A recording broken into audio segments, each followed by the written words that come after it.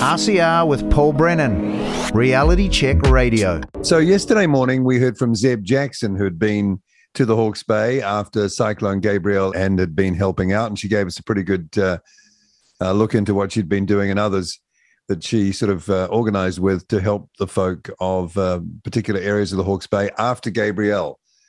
And that went on for quite some time for her. So we're going to step it up a gear in our coverage of the aftermath of Gabrielle by talking to Maik Beekmans.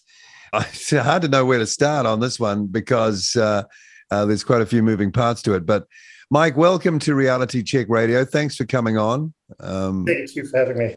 And sympathy our way for the situation you and others are in, because you won't be the only one. So we found out yesterday when we talked with Zeb that, you know, there was a lot in the aftermath. But we hadn't heard, you know, from at a granular level examples of what had actually happened to folk, specifically you in the Esk Valley, right? The Esk Valley.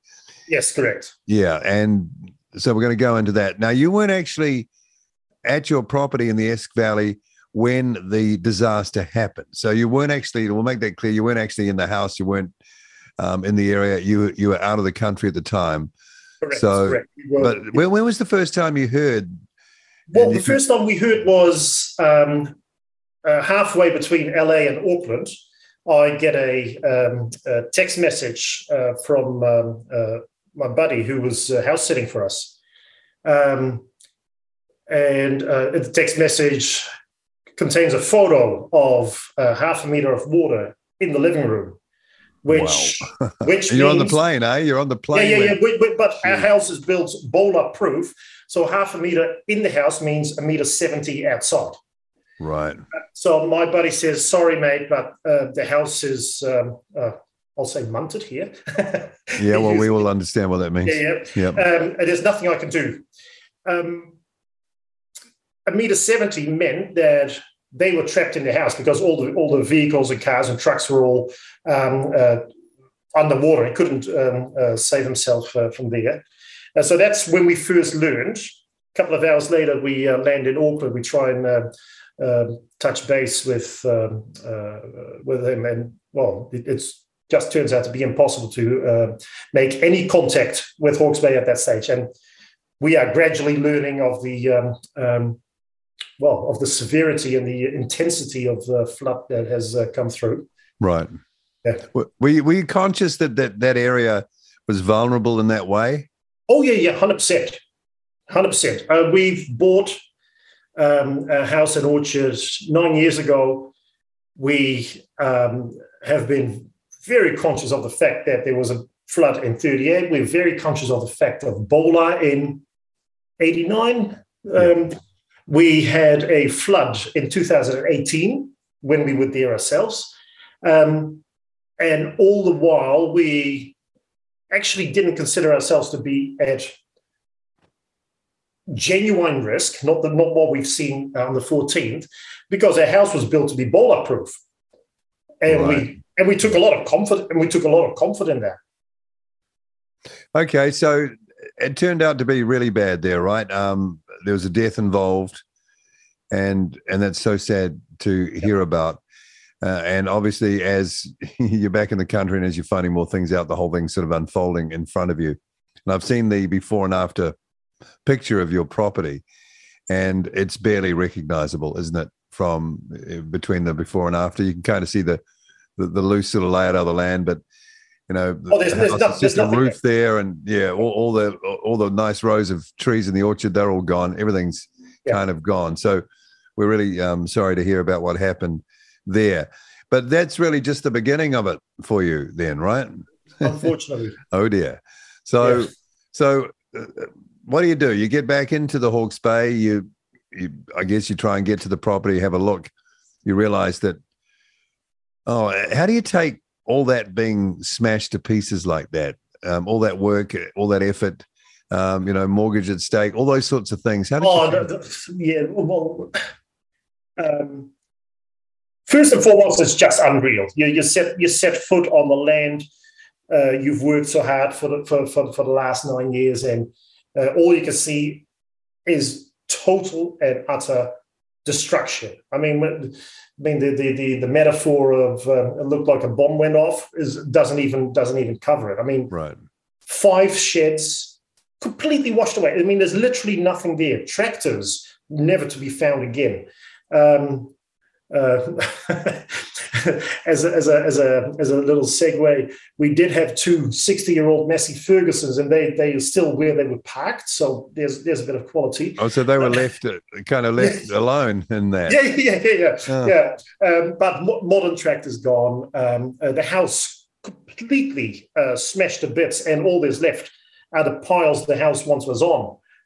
For as far as the sheds is concerned, there's simply just the concrete slabs left. Every single tree in the orchard has been snapped at the base. So at the front of the orchard, silt build up to 1.75 meters ish. Wow. At the back of the property, where the house and the sheds were, there's hardly any silt, and we've learned from a hydrology engineer that is because where we are, the valley actually narrows by roughly 150 meters, which means it's like putting your thumb on a garden hose, and around the outsides of the valley, so in our property and at the other side of the valley, the water sped up to an estimated 80 kilometers an hour. 4 meters high, nothing will survive. So that was like a raging torrent. Oh, absolutely, yes. Yeah, going at 80 k's an hour. Yes. Like a freight train. Like a freight train, yes. And this has been confirmed by our neighbours who sat on their roof, and they saw how a 40-foot container smashed the front of our house. Oh, okay. Is that how the house was breached?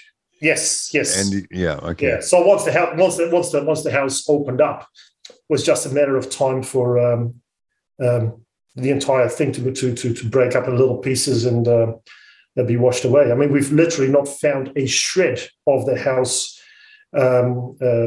apart from one roof panel. So that's all been pushed way down the valley somewhere and broken into lots of pieces. Yeah. What about the? You mentioned the tree. So is there nothing in the orchard that is anything like the orchard was? No, nothing. Productive capacity of it has gone, right? Absolutely, completely gone. Yes. Okay. Yeah. I mean, if the trees haven't snapped, then they're buried in a layer of silt at the front of the orchard, a layer of silt. And we've not, because of the silt, we've not actually been able to ascertain whether those trees actually snapped off or not. But it actually doesn't matter because under that much silt, nothing will survive. Yeah, where did all the silt come from? Did it just come wash off the hills or something like that? Or I mean, it's a river valley. It came from the Esk River itself is not a really big river, but the catchment area of it is relatively big. So there's a lot of farmland upstream. There's forestry upstream, and you've got to understand that we've had more than 200 days of consecutive rain. Some days it was just 1 mil, other days it was 20 mil, other days it was more. So the land really hasn't had much chance to dry out at all. So you've got all these really heavy waterlogged hillsides for as far as the eye can see, and then you get this big monster of a system come over, and I mean,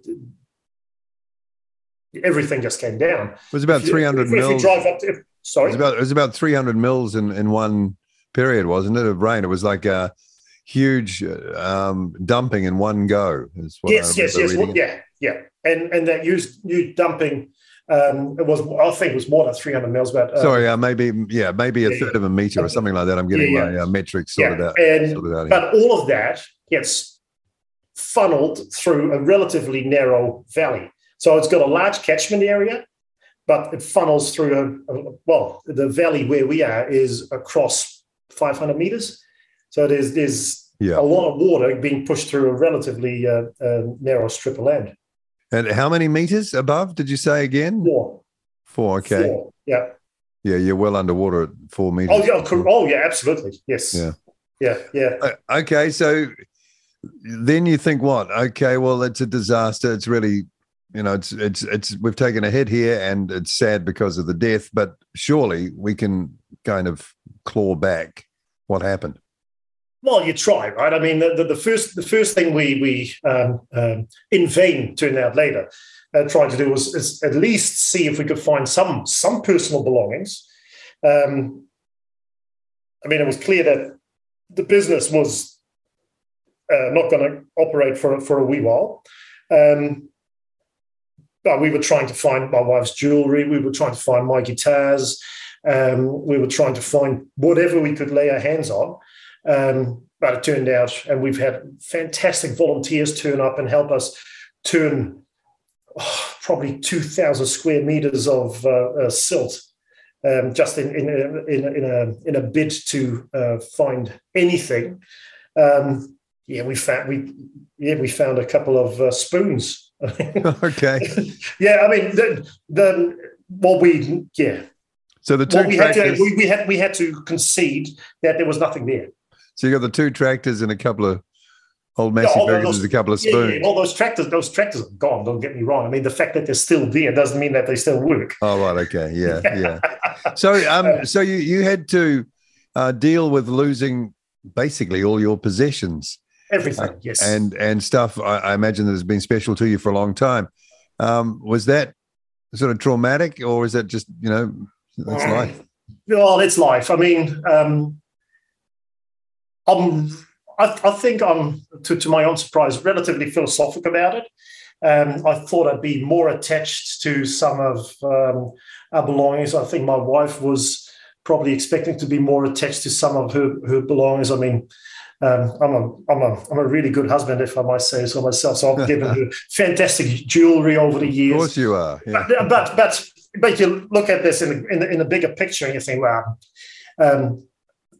things could have been so much worse. Just count our lucky stars. Our loss is predominantly material. Say predominantly, we lost some pets, but we'll get over that. Predominantly material, and the good thing about material loss is you can recover from that. It'll take time, it'll take effort, it'll take ingenuity, but we will recover from a material loss. And that's how we've looked at it from probably day 2 or 3. So we've been, we're not overly sentimental about the material stuff. Yeah. But you, and it was reported early on that the government were making announcements that don't worry, we've got this. We've got you back, and we're working on ways to help people through and to rebuild. We'll keep businesses. They term them viable businesses going, and there were amounts of money that could be applied for. And it sounded like at the time that it wouldn't be too bad for people. It's tough, but there could be a way through. Is that how it turned out to be? No, Paul. It didn't turn out to be that way. No. Right. Yeah.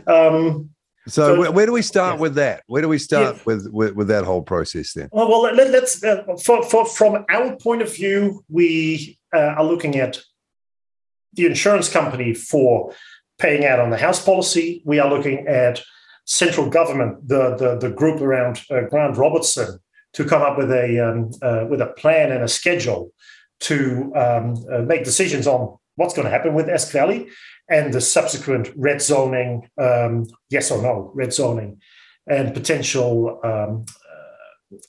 payout of the land or buyback of the land. So those are the two big chunks, and those two big chunks. We're not making any progress there. So we get no clarity on our insurance. We've asked through quite a few politicians now to be on our side and actually request something of a timeline of central government. A timeline is important for us because we are still paying a mortgage. On top of that, we are paying a rent. But we're doing all of that whilst our income has dropped away completely since the 14th of February. So we've got nothing coming in, and we're hemorrhaging money at the moment. Yeah, and we're paying all that through our savings, and that is not an infinite source, I can promise you. No, well, it wouldn't be for anyone. No, I No, get correct, that. correct. Yeah. So insurance should come to the party sooner rather than later. Well, why is it taking this long? I don't know. I don't know. Are you the only one experiencing these sorts of delays? Have you talked to others? No. We've had a meeting hosted by National Party here 2 weeks ago, and it turns out that our insurer has been particularly lax in terms of communicating with their customers. So there was a room with probably 10 or 11 families, and 7 or 8 of them are with my insurer, and they all said the same thing. We can't get an answer out of them. They simply ignore us. You send them an email, and they'll come back with you with the obligatory. Will respond within 5 working days. And that then doesn't happen. So on top of all that, we've now lawyered up because I mean, the stress of the whole situation is getting to me, and I just need to, well, for lack of a better word, compartmentalize this whole process, and what I can hand off to someone more experienced, I will. Yeah. But yeah, it's are they getting through? Is that no. making any? Yeah, okay, is this a tactic? Do you think it's a tactic by the insurance company? We could speculate. There's all sorts. Well, if they don't get back to you, we can speculate. All right. I mean, there's got to be a reason for it. So I think it's okay. It'll be one of a few things, won't it? Either they're overwhelmed, they don't have the capacity within their organization to deal directly with communications. Then you'd have to ask yourself, why is that? Are they twisting and turning over the definition of the disaster? Are they doing that? Possibly. But you don't know. One of the things that comes to mind immediately is that our insurer which is a rural insurer, is probably overexposed in the areas that have been affected. So they might be overwhelmed, but a much greater risk is that they are potentially overexposed at the moment. Yeah. Well, that was going to be my next option. Yeah. And as I said, we can't. I don't want to speculate on it because it's not helpful. It doesn't really help my my trying to remain calm in all of this. But yeah, that's fair enough. That's fair enough. But I mean, curiosity is aroused. Oh, yeah, correct. I'm sure when the they sell you the policies, it's all sweetness and light. That we're great, and don't worry, we'll be here for you, and all of that sort of stuff. Yeah. Of course. Yes. Okay, so that's what salespeople do. Yeah, that's right. Yeah. So, what about in terms of allocating, emergency funds? I think that had been outsourced to the Chamber of Commerce in that area. Is that correct? Yeah. Yes. So there's been 2 lots of cyclone recovery assistance. One lot was a cleanup grant handed out by Ministry of Primary Industries, MPI. And the other lot was a business continuity grant handed out or issued, or whatever you want to call it, by the Ministry of Business, Innovation and Employment. MB had delegated that responsibility to local chambers of business. In our case, the Hawke's Bay Chamber of Commerce. And that's when things start to go a bit odd. Yeah, that's not their core business, is it, to handle things? No. I wouldn't imagine so. And also, they have you don't know who's connected to who.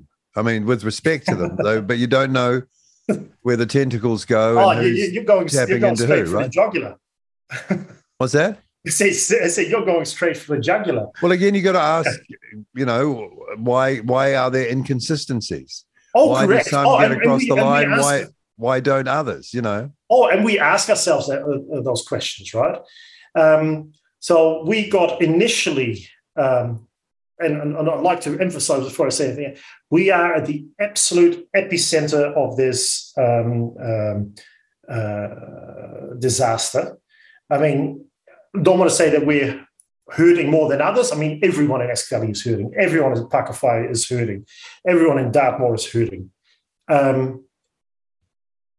What is, well, not special, but what is clear about our case is that we've literally got nothing left. There's nothing left standing. So in terms of assessing our business and seeing that it was a really good, viable business, we've got a fruit marketing business. So we grow our own, but we also buy in a lot. A fruit marketing business, which was doing blimmin' fantastic. You can show all the cash flows and all that. Yeah. Well, they didn't even ask him. So they didn't even ask? They didn't even ask, no. Well, how could they properly assess you then? That is a really good question.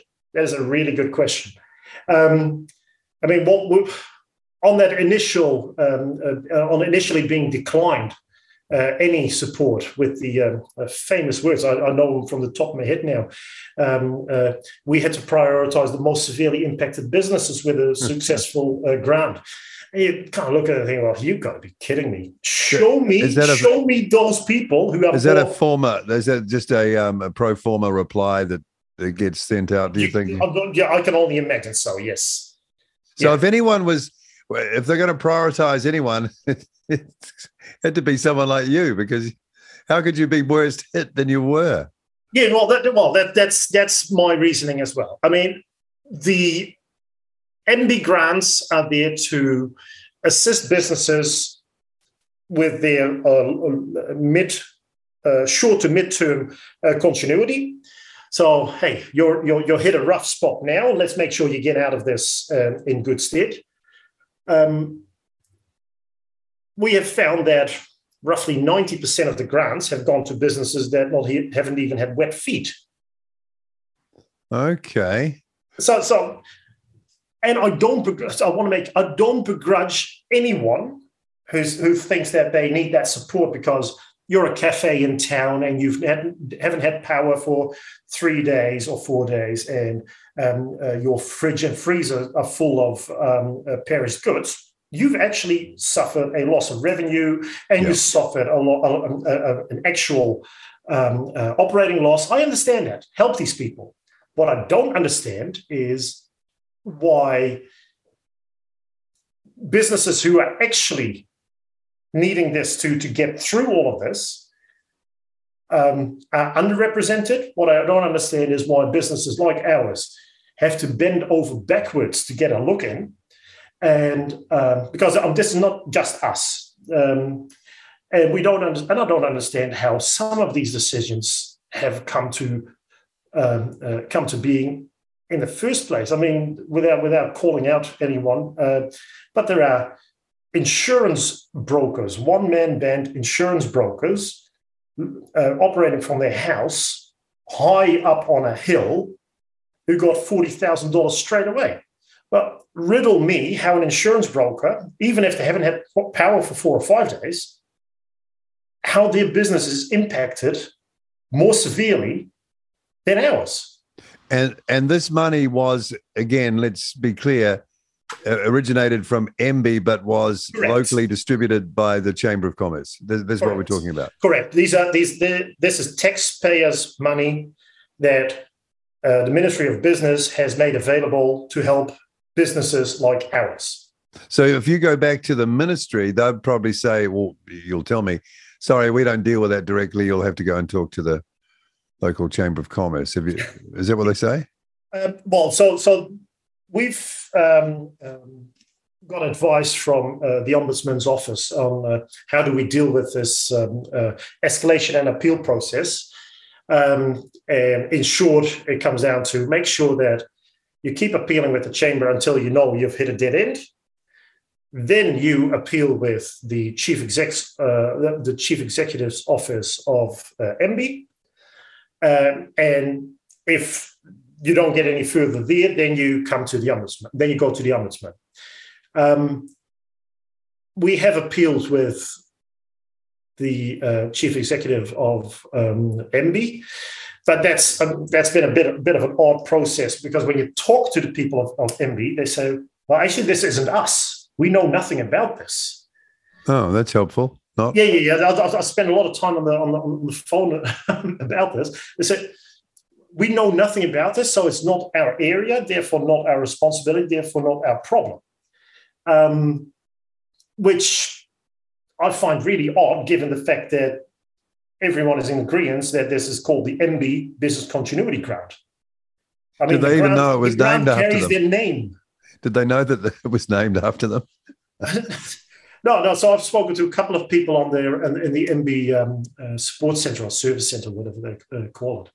And they are completely in the dark of what this thing is and how they deal with it. And you can kind of understand why, because MB has from the very get-go delegated this responsibility to the chambers.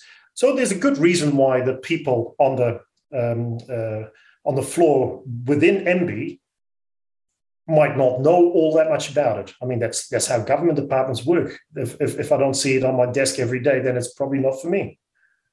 Yeah, but you also need to be nimble enough to know if there's a disaster out of the ordinary things happen, and you're going to get all sorts of left field things happening. So you got to be ready for it because it's people's lives, and there's a lot at stake. So I don't know if you're preaching to the converted here. Yeah, I know. Yeah. Well, I'm just hearing all this kind of for the first time, so I'm getting my head around it as we talk. So in the appeal process back to the Chamber of Commerce, could they, for example, show you how they made that assessment on you? Because I think in the paperwork you've shown that people who don't even live in the area and don't even seem to have been trading in the area have got compensation. So there seems to be an inconsistency there. So they would have to show you, wouldn't they? Bottom line, how they came to that decision. No, the Hawke's Bay Chamber doesn't show anything. I mean, it's only because of a local staff reporter that they even published the list of the grants as they were awarded. Because initially they weren't even willing to do that, even though it's an MB requirement. Be open and transparent and tell the world who you've given this money to. Something's going on here, man. I'm sorry, but something is up, right?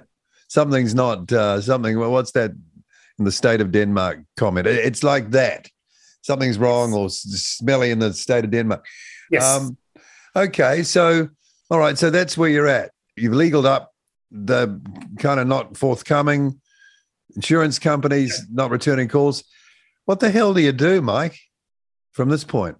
I'll take happy pills for one. No, I mean, with the unfortunate thing for us is just to paint the full picture.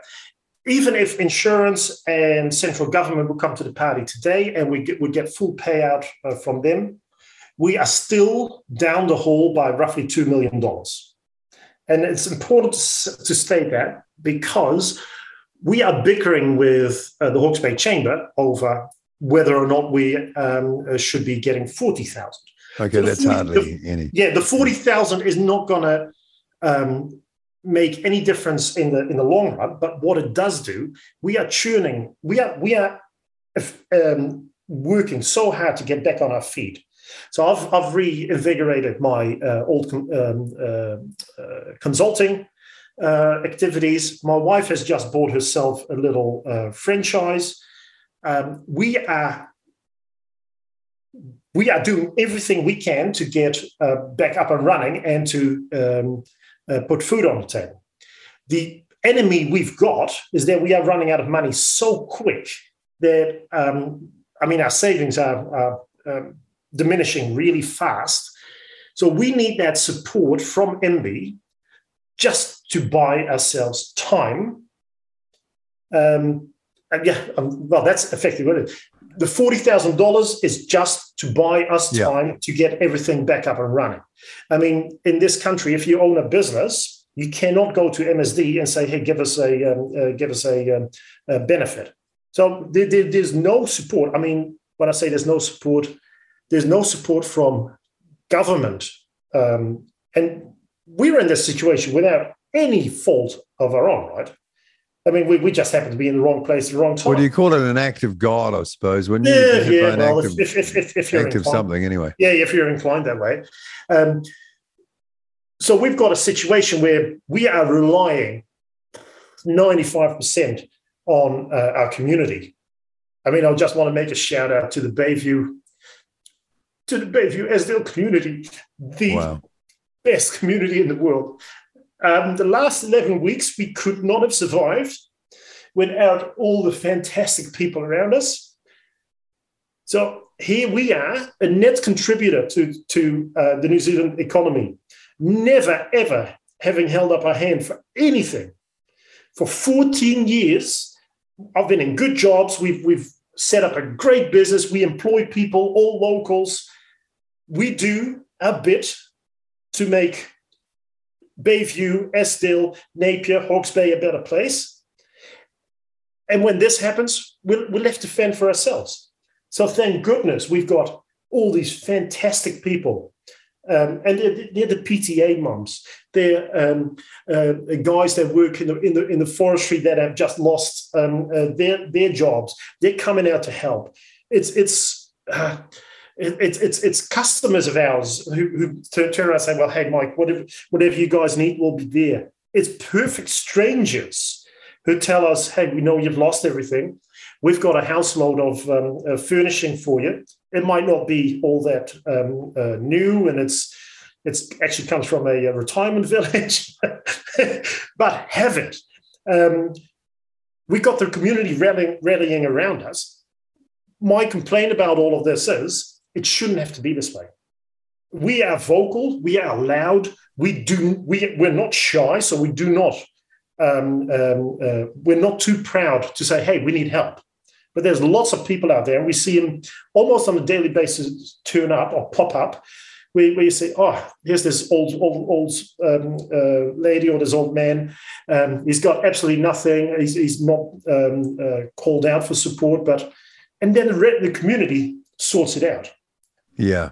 We're in a Category 1 disaster area, and government is nowhere to be found. Well, that's what we've kind of heard anecdotally. Yeah. And you know what you're saying sort of goes with that, and it's wonderful to hear you talk about the community in that way. By the way, and I'm glad they've got your back. You know, they do. Glad for that, but there seems to be some disconnect and a little bit of heartlessness, I have to say, at the official level. I mean, they're all human beings. They should understand that even if they went out and had a look. Has anyone come out just to have a look that you know of any official? Well, we've not had people from central government through our property. No one has presented himself. We have had we've got good support from David Seymour and Simon Court. They've been out to our property. We've got good support from National Party.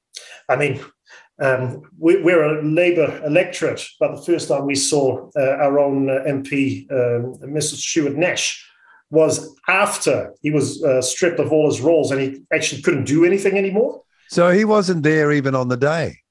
No. Man, I would have thought that would be right at the core of the job for being a local electorate MP. Or am I missing something, Mike? I must be missing something.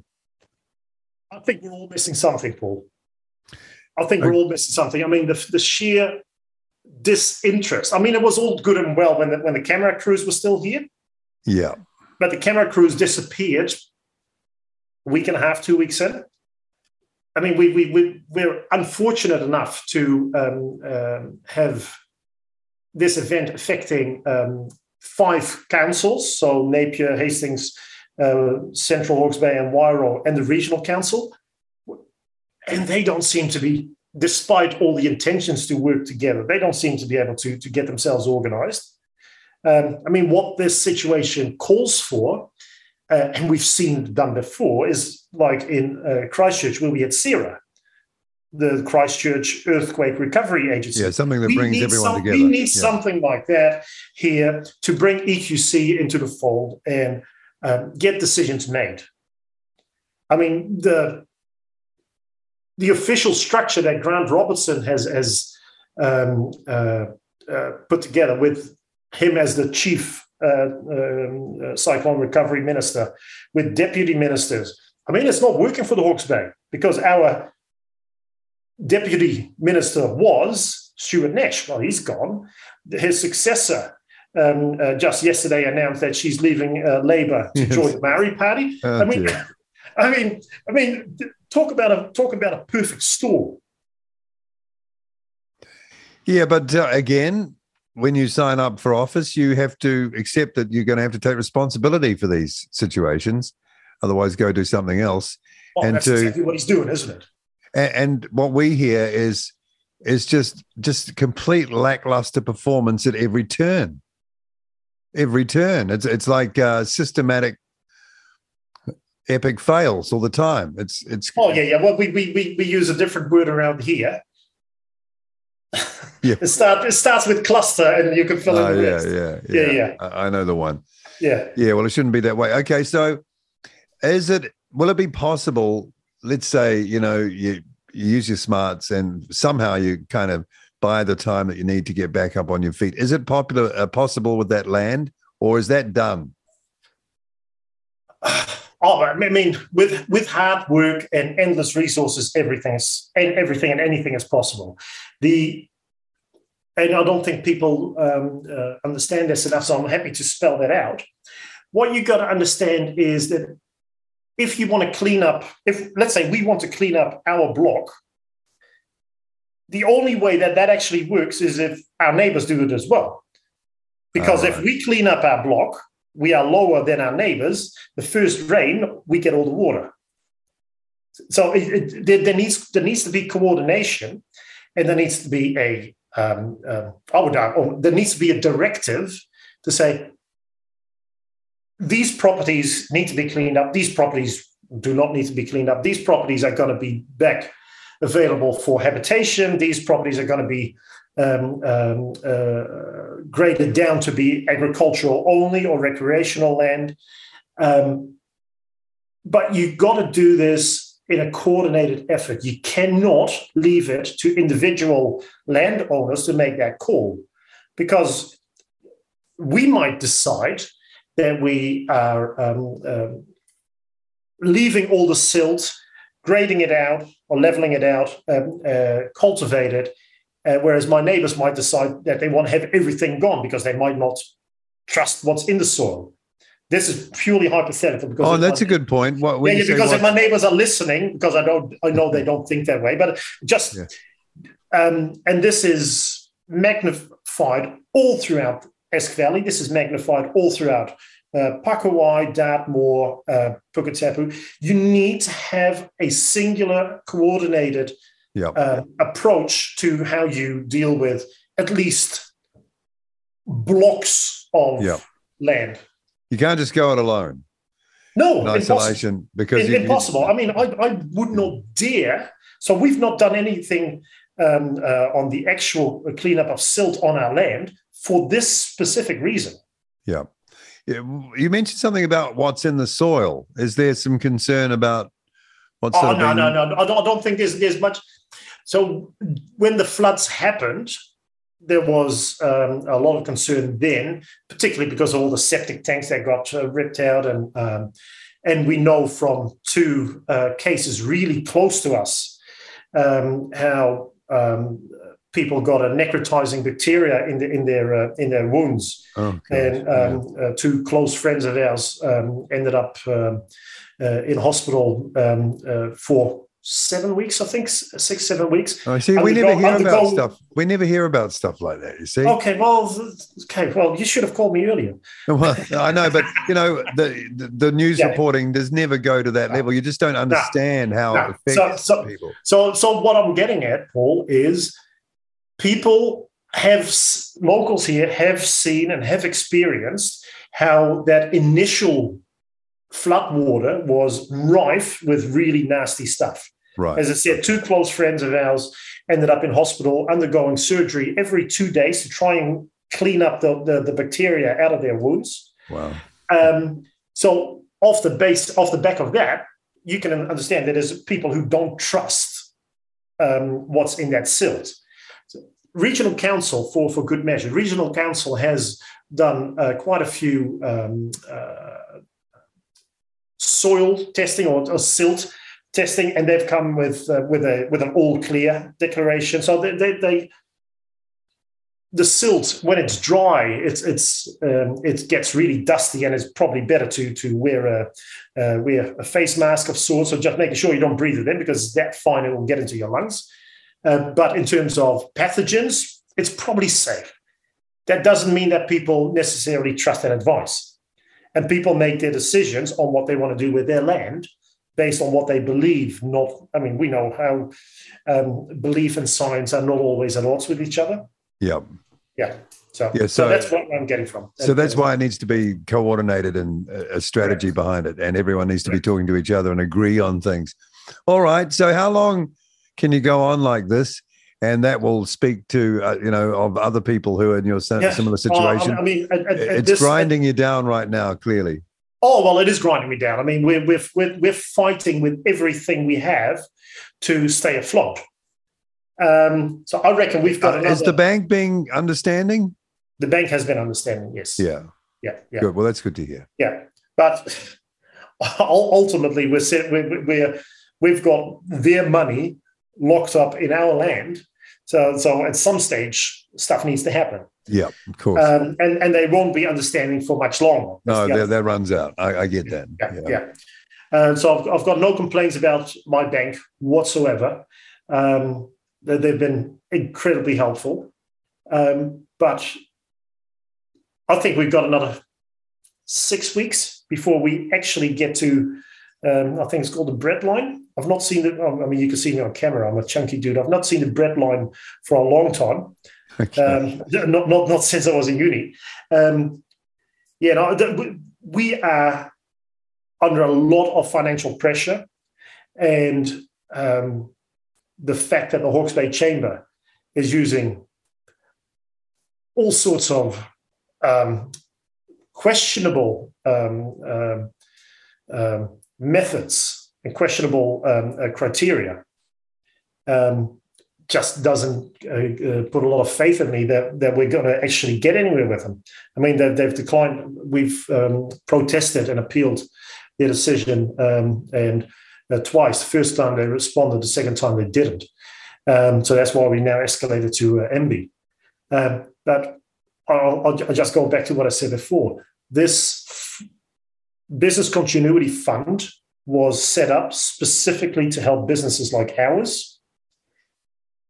And I just can't understand how whole swathes of businesses in and around Hawke's Bay, some of them not even registered as businesses, some private individuals, how they been handed out money above and beyond what we've now been promised. And as I said, we've appealed that. I mean, you either give us what's helpful or you don't give us anything at all.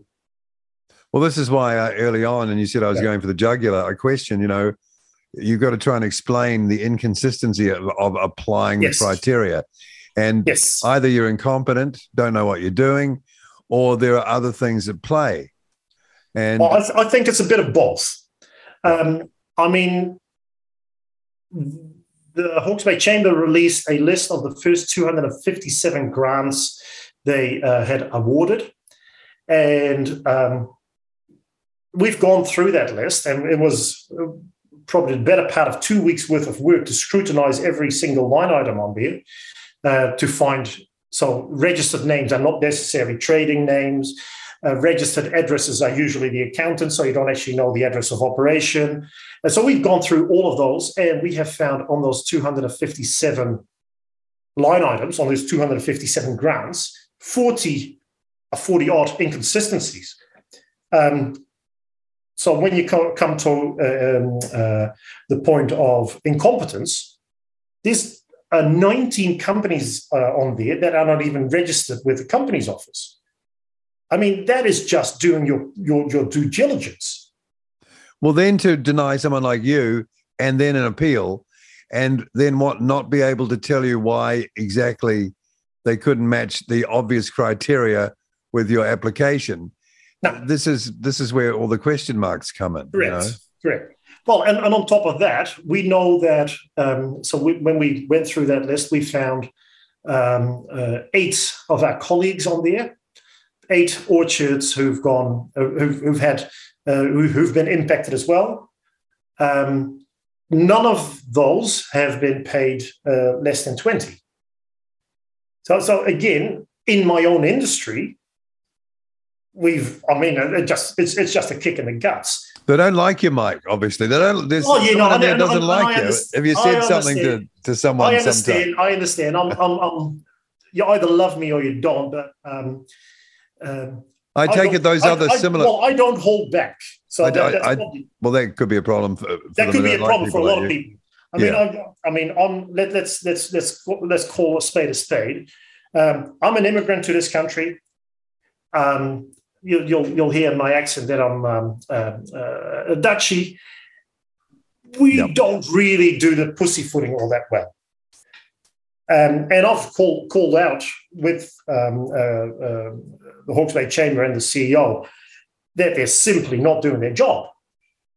How on earth can you come to this decision if you've actually been to Esk Valley? How on earth can you come to this decision if you put it in amongst decisions you made for similar sort of businesses?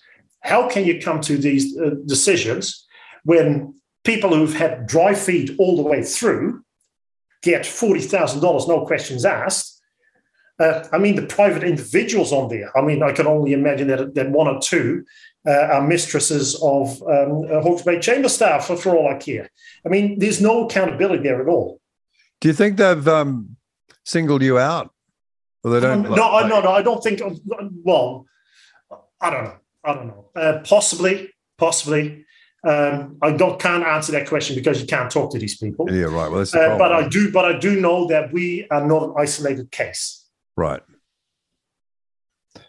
Okay. Yeah. Gosh, what a situation to be in. Sorry to hear about all that. You want to say the cluster thing, eh? Yeah, cluster, beep, beep, beep, beep, beep, beep, beep. A lot of words thrown in there with it too if you want. Okay, well, thank you for informing us of that because that's given quite a bit to think about. And really, people need to front up, don't they, and explain why. Why has this all happened? And if they can't, well, get ready. Good luck for the next disaster. What happens then?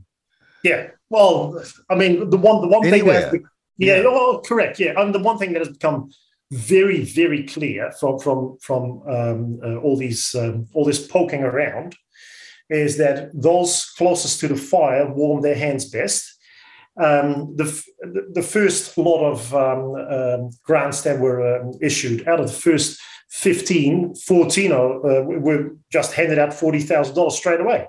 Yeah. And you go, well, where's the restraint? And this comes back to your earlier question about incompetence or not. The application closing date was Easter Monday.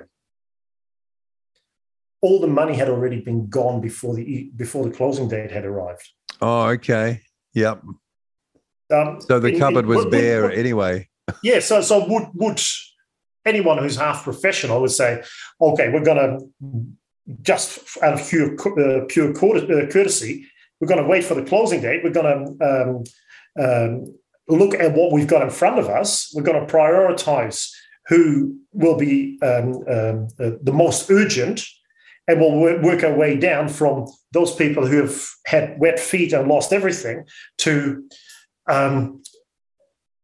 there's a cafe in Havelock North who was without power for 2 days. Yeah. That's how you would do it. Yeah, well, but they've not. Common sense. Yeah.